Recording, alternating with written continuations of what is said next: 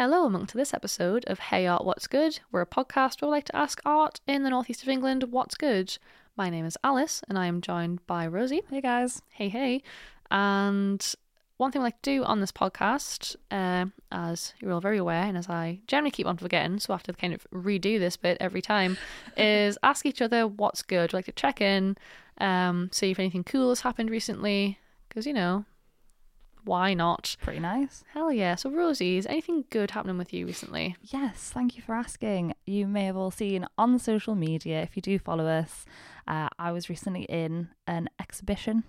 Ooh. And it's kind of, we talked about art and liberation. I was part of that, and it really did motivate me to get more involved in open calls and just like opportunities to exhibit.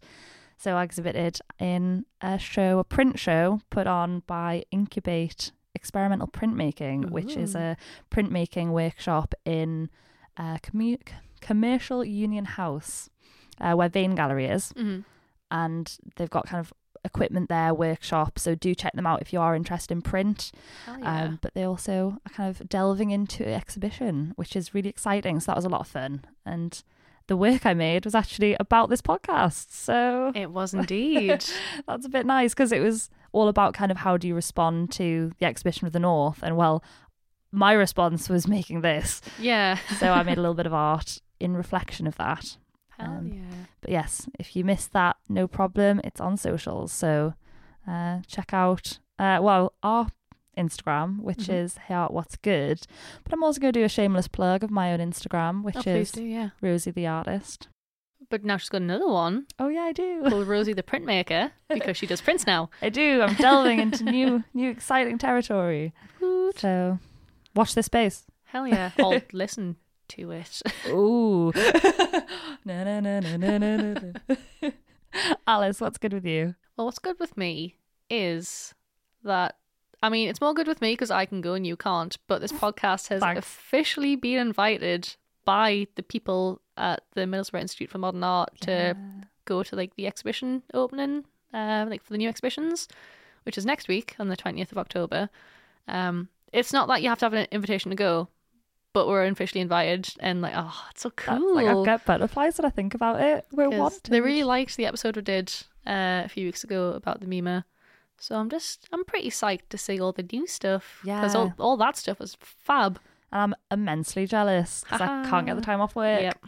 So I'll live through you. Job. They shift working on weekends. I work shifts. Sucks. And what's really horrible is, hey, this is another good thing. I'm now officially, because I'm on a part-time contract, I have kind of what they call flexi hours. So I just have to, they're quite strict about when you can get holidays and swap shifts and things like that.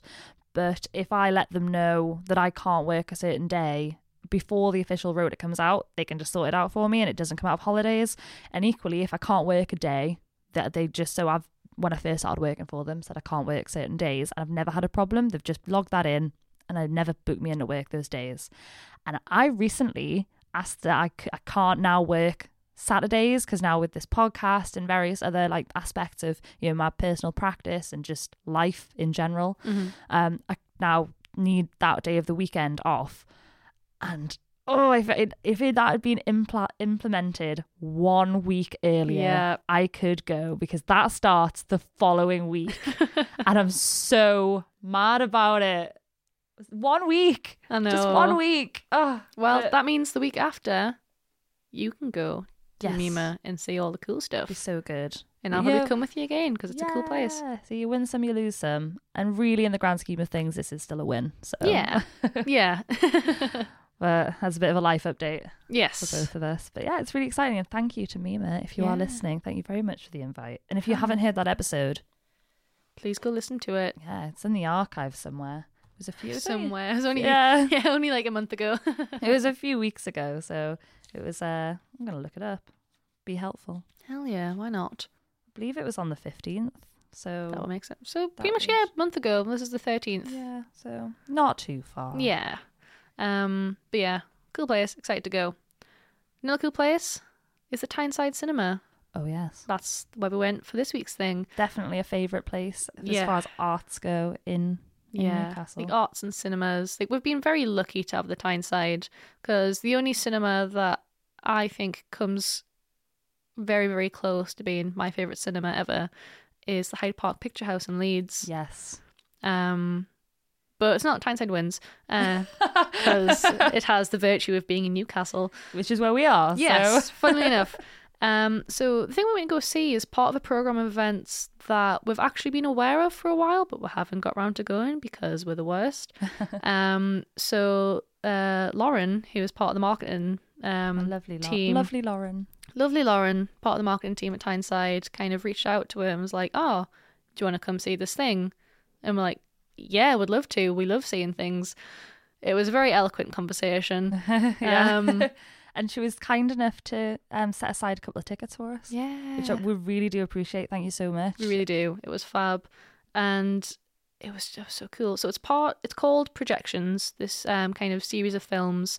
And the whole point of it is to kind of utilise the cinema as an art space, because obviously moving image is an art form, like not like film. I mean, audio-visual pieces. Yes. So like not necessarily like what you go to the cinema to see, but like we've seen audiovisual artwork, moving image artwork, and you always see it in like a gallery space, which is fine. Obviously, it's great. So like we saw like Manny Cambo's moving image piece, or Life in a Northern Town, in very much a gallery kind of space.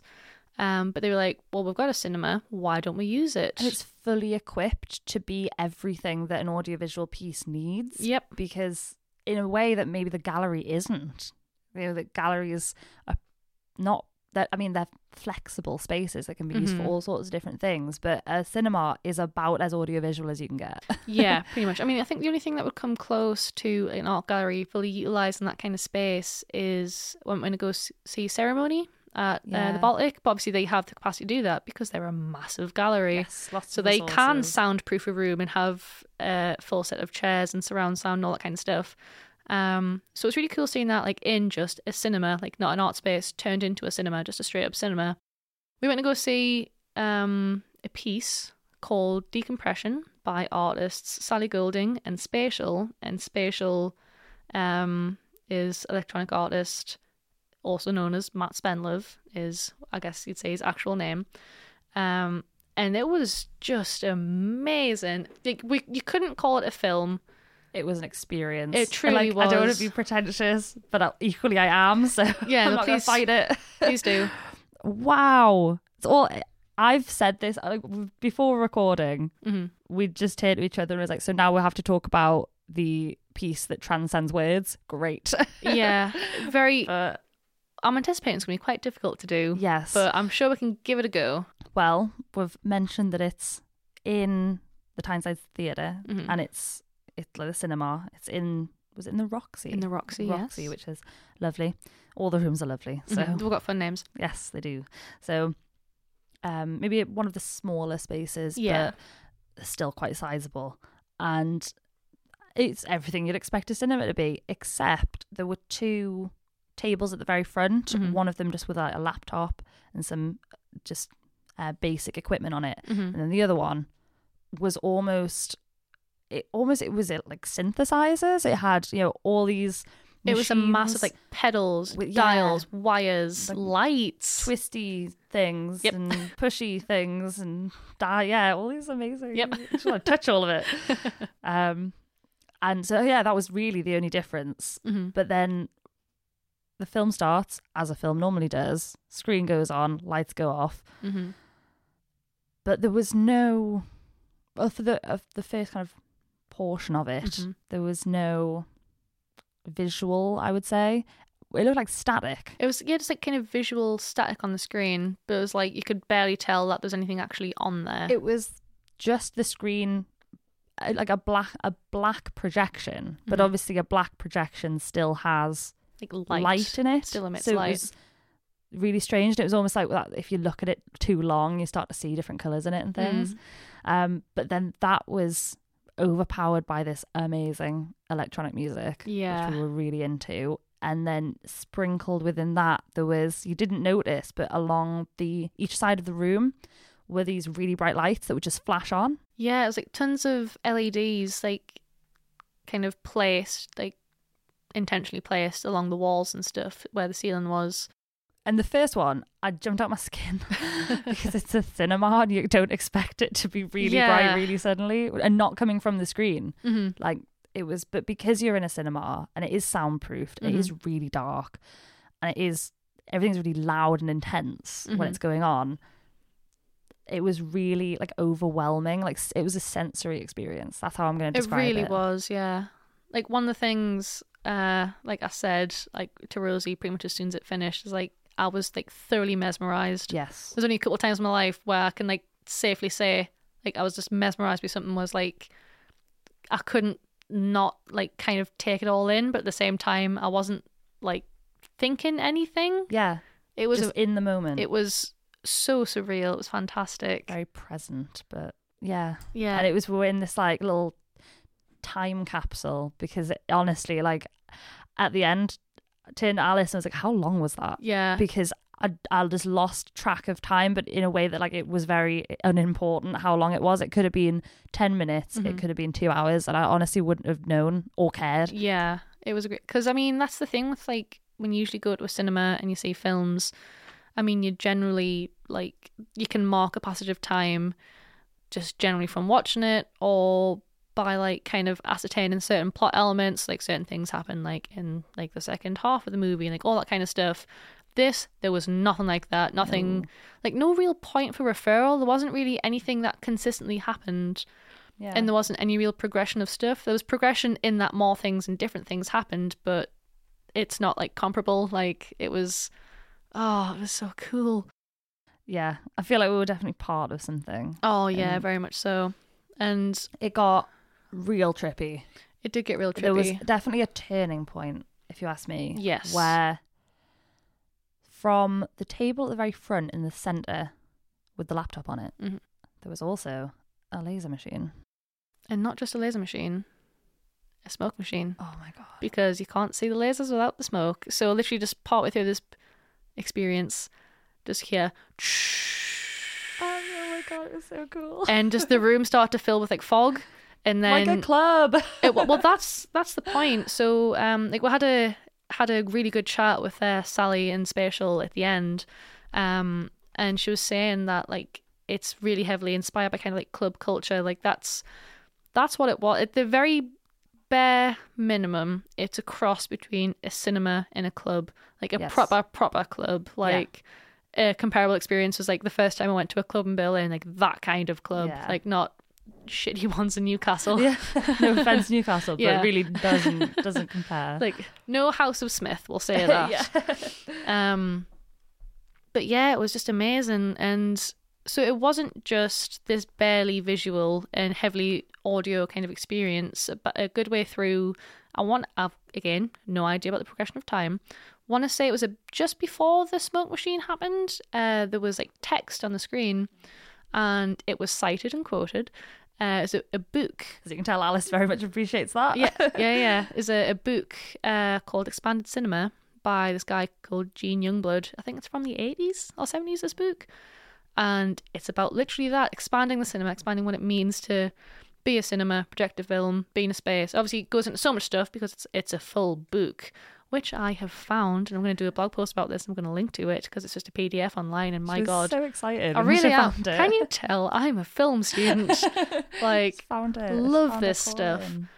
But yeah, it was just so many like interesting and kind of poignant quotes, which I really tried to remember, but it's hard to do when you can't like see anything. So like when we left the cinema, I was like, right, Rose, you need to go downstairs. I need to write some stuff down because I was like trying to like keep certain quotes in my mind.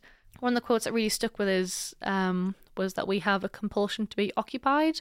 And this book was written before like mobile phones and laptops and all that kind of stuff, but it really kind of hits home in two separate ways. One, specifically with cinema, is like when you're at a cinema, you can really go see, people just go to the cinema and see a really shitty film.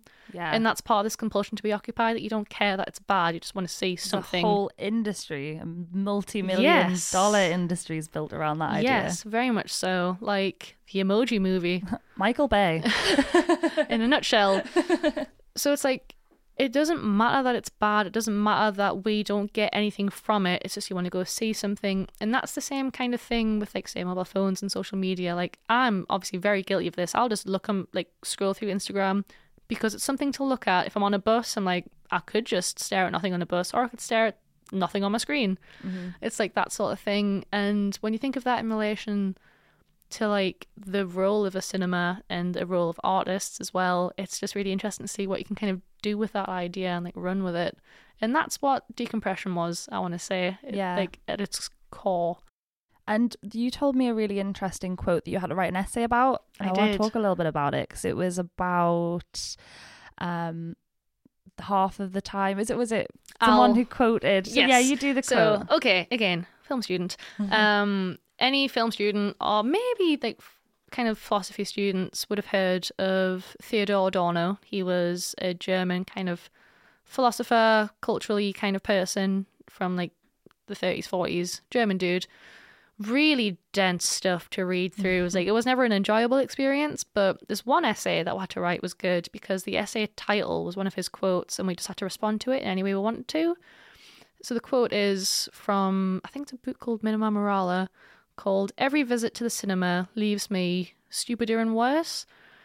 So it's basically like the whole point of that is that, like, when you go to the cinema, you don't think, and therefore if you don't think, you become stupid. And there was an interesting kind of like a different reading that I did in response to it, was talking about how, like, it was some Greek philosopher dude says, like, when you think, you're actually having a conversation, like you were having a conversation with yourself in your head, but when you go to the cinema, one of those voices stops, therefore you're not having a conversation and you're not thinking. And I use this essay to talk about propaganda because because in kind of rejecting the notion that one becomes stupider when you go to the film, when you go to the cinema, because, like, propaganda shows that you're not just a passive viewer, that it has a means to kind of affect you and affect how you think. But when you think of that quote and that kind of concept in relation to something like this, again, I want to say not so much, but at the same time, kind of yes. It's really interesting because I was thinking and not thinking. And yeah, because we did lose track of time and we did stop thinking, actively thinking. But we've walked away from that experience better. Like, I think we've experienced something that we didn't know what, as I say this, I feel like I say this pretty much every episode. We just I go in blind. Did about zero research. Oh yeah, same. Like, the lovely Lauren invited us. That's her name now. Lovely Lauren. Lovely Lauren. And I was like, that's amazing. Perfect. And then that's all I thought about it. Like, yes, cool. It's in the diary. Yeah. Splendid. That I didn't know how long it was going to be. I didn't know who it was. Didn't really know anything. But I walked away feeling elevated. Oh, yeah. Well, that's one thing I'd like to talk about. The title of the piece is called Decompression. I felt thoroughly decompressed. Like, I could just chill and, like, to empty your mind, I guess, is to decompress. Like, that's kind of how I thought of it. Meditation. It took you to, I think I put on my personal Instagram story, like, so just reached another plane of existence here at Tyneside Cinema. But I was just inhabiting a different space. Yeah. It was just, and it's something that really only the theatre, I keep calling it theatre, it is theatre in some respects, but the cinema can do so well, where you just, I mean, when you watch anything, whether it's like a very fancy independent film or something, or whether it's like Fast and Furious or whatever, it could be whatever you want it to be, but when you really just like sit back and let a film wash over you, you don't have to think about what time it is and what you're doing afterwards and, you know, all this stuff. You're just lost in the film. And part of that's the narrative, but part of it's the experience. As you said, people just go to the cinema, and that's nice. Watching a film is just a nice way to spend some time. Yeah. So let something wash over you.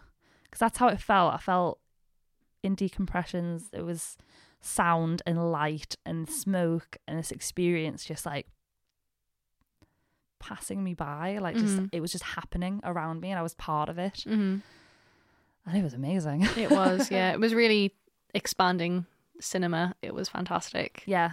And I'd never expected to ever see anything like that in a cinema. Yeah. Which is eye-opening, because I love that the Tyneside's doing this. This is really, I think, what the Tyneside's good at. Yeah. It's not just, it shows some, like, it does show kind of mainstream films, it shows independent films, local films, and now art. Because I've been a few times to see theatre productions live streamed. Oh, nice. I believe, if it hasn't happened already, King Lear, I think I've which seen that is my advertised. favourite Shakespeare play. How is it? And that, I believe, is there's, I don't know if it's RSC or not, Royal Shakespeare I think it might Company, be, yeah. but I believe that's happening at the end of October. Is that like it looks like it's kind of a modern sort of I think so. I retelling. might be completely wrong, but is it Sir Ian McKellen? Yeah, it is, yeah.